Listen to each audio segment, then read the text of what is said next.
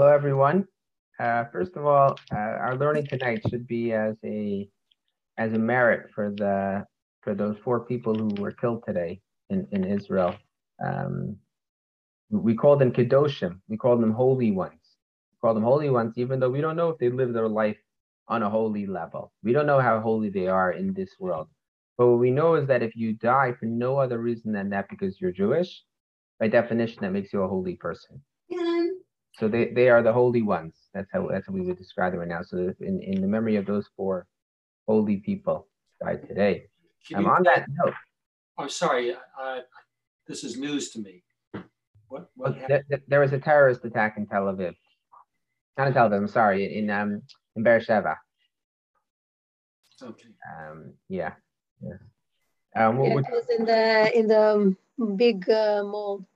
I called my brother who lives in Beersheba, but he hasn't heard about it, so he was okay. Yeah. Leads me to Jonathan's question on the WhatsApp chat. So Jonathan had asked, I don't know if everybody saw that Jonathan had asked, well, has COVID reached the level of where we would define it as a plague, in terms of being like what we would call a makkah, like a strike, so to speak, a patch from Hashem, a sign that we're not doing the right thing. I think it is important to say, yes, the answer is of course. Of course, this is a heavenly decree. The idea of the COVID itself is definitely a heavenly decree. I think what's important to recognize also is I really should clarify something that I said last night. When I was talking about the nature of how to define a plague, that it has to be a city of 500 people losing one individual per day for 3 days straight, and then you extrapolate, that ratio staying the same. I think what's important to recognize is that's not for the purposes, I made a mistake last night, so I'm clarifying this. It's not to define it as being what we call a sign from the heaven that our behavior is not where it ought to be. That bar is reached at a lower level. This is a specific idea that when there is a plague, we have to start acting in a different way. We have to start fasting. There's different, halakhic ramifications if we can define it as as a plague in a legalistic term. So that level has not been reached with COVID, right? So the answer to your question is yes. The fact of the matter is we are not losing 1/500th of the population each day, 3 days in a row. That obviously is not happening with COVID, and not to belittle the lives we have lost, but that bar has not been reached. In terms of it clearly being a sign from heaven, it absolutely is a sign from heaven. What the sign is, that's the difficult thing. And I mentioned this in the past, I think it bears repeating. Rav Aaron Leib Steinman, who passed away at the age of 104 in 2016, was a very wise man, but a very humble man. And when he was ever approached after some incident that would, clearly seem to be some sort of divine decree, and people would come over to him and say, Rabbi, I think the reason why this is happening is because people are not careful with, X, Y, and Z. And his response would always be to say, is this something that you personally have a problem with? And he's like, no, God forbid, I don't have a problem with it. He said, how about first figure out what your issues are before you start looking at other people's issues? Right. So I think the answer is that whenever we see a divine decree, our very first idea has to be, don't try to figure out on a societal level what needs to change. That's going to be very difficult to accomplish. Try to figure out what you can do better, how you can be better. And that should be your focus. And, like I said, and I mentioned this one in the past as well, right? The Rebbe of Zusha said that when he was young, he thought he could change the world. As he got older, he thought maybe he could change his village, his family, and then he realized it's hard enough to change himself, right? So when something like this happens, it certainly is a sign from the heaven. What that sign is, we're not prophets. We don't know the answer, what that sign is.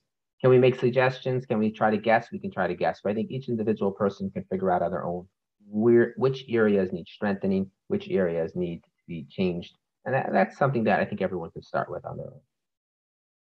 Okay. So let's get we're up to page 218 and number 55. And what we're talking about is the idea that the Jewish people themselves, both in terms of how things happen to us when things are going for the good and when things are going, unfortunately, not for the good, we are distinguished from all the other nations of the world. That itself becomes a method, sort of a chariot for how Hashem distinguishes himself in this world. The Kuzari said this is a source of great pride for the Jewish people. and you have provided a fascinating explanation.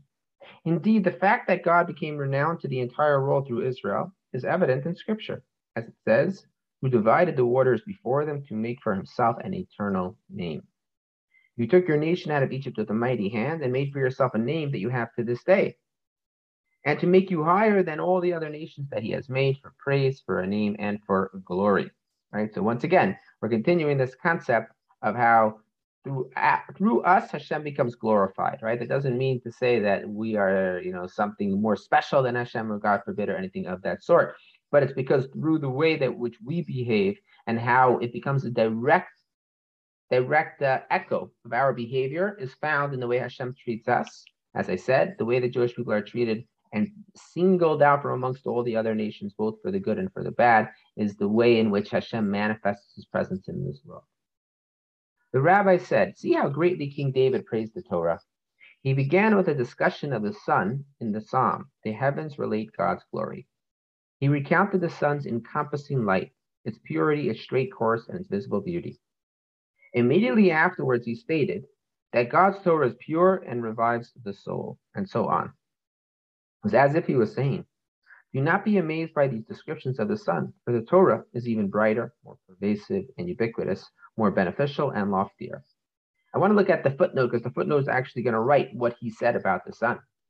Regarding the sun, the psalm states, God made a tent for the sun in the heavens, and the sun is like a groom leaving his wedding canopy, rejoicing like a mighty hero to run its course. One end of the heavens is its origin, its course runs to the other end, and nothing is hidden from its heat. Okay? And that is in the description of the sun. So the way that King David describes the sun is using an analogy of something on earth, as something that we can relate to, and a human leaving their canopy, the wedding canopy. Now, that itself is only for the method of then getting to the next level of the mashal of the parable, which is that the sun, the brightness of the sun, and how it changes the entire earth, and how you can track the trajectory of the sun, which we know you can, and until Congress starts messing with it, right? But we can track the sun, right? And we know that the earth is going to be slowly tilting, and as it tilts, more and more of the earth is going to end up being, exposed to the sun, and then the rest of the earth is no longer going to be exposed to the sun. This is something which is integral to human life's continuum. Now, that being said, the Torah is even brighter, more pervasive and ubiquitous, more beneficial and loftier. Were it not for the Jewish people, the Torah would not have been given. Furthermore, Israel's lofty status was not an outcome of Moshe's merit. On the contrary, Moshe's status was grounded in the merit of Israel. God's love could not emanate without a multitude of the descendants of Abraham, Isaac, and Jacob present to receive it.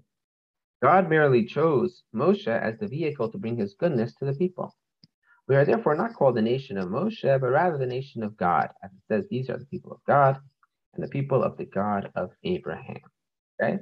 So the Torah itself, which ends up as the purpose for the world, and can only be given to the Jewish people, and it could only have been given to the Jewish people because we are the descendants of Abraham, Isaac, and Jacob, and Sarah, Rebecca, Leah, and Rachel.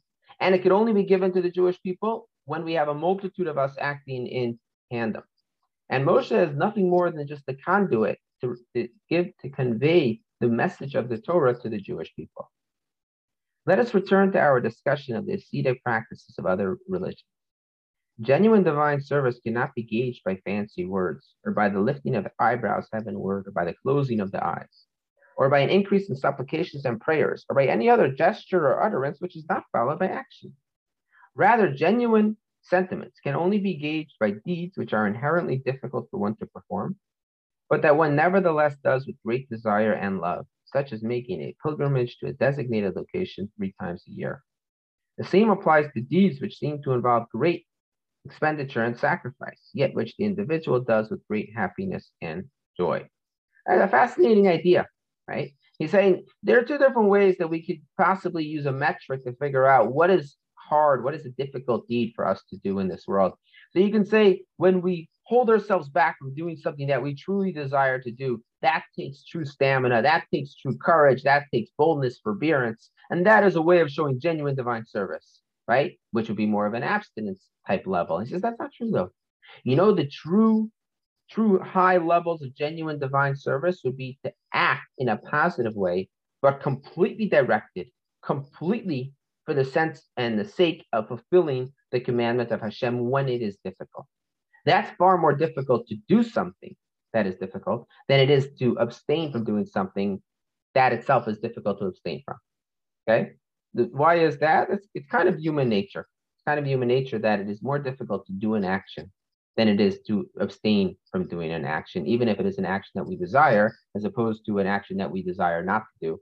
It's still considered more difficult to do the positive action when we desire not to do it than to not do a negative action that we desire to do.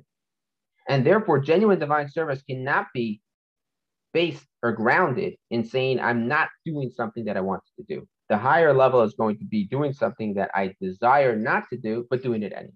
That's the highest level of divine service. Okay, we continue tomorrow night, and we'll go through some of these examples of difficult things to do, difficult positive commandments, but that when you carry it out properly, that's the highest level of divine service, as opposed to the concepts of the philosophers and the Stoics that we should be living our life, abstaining from anything worldly at all. Okay, take care, guys. Be well. Good night.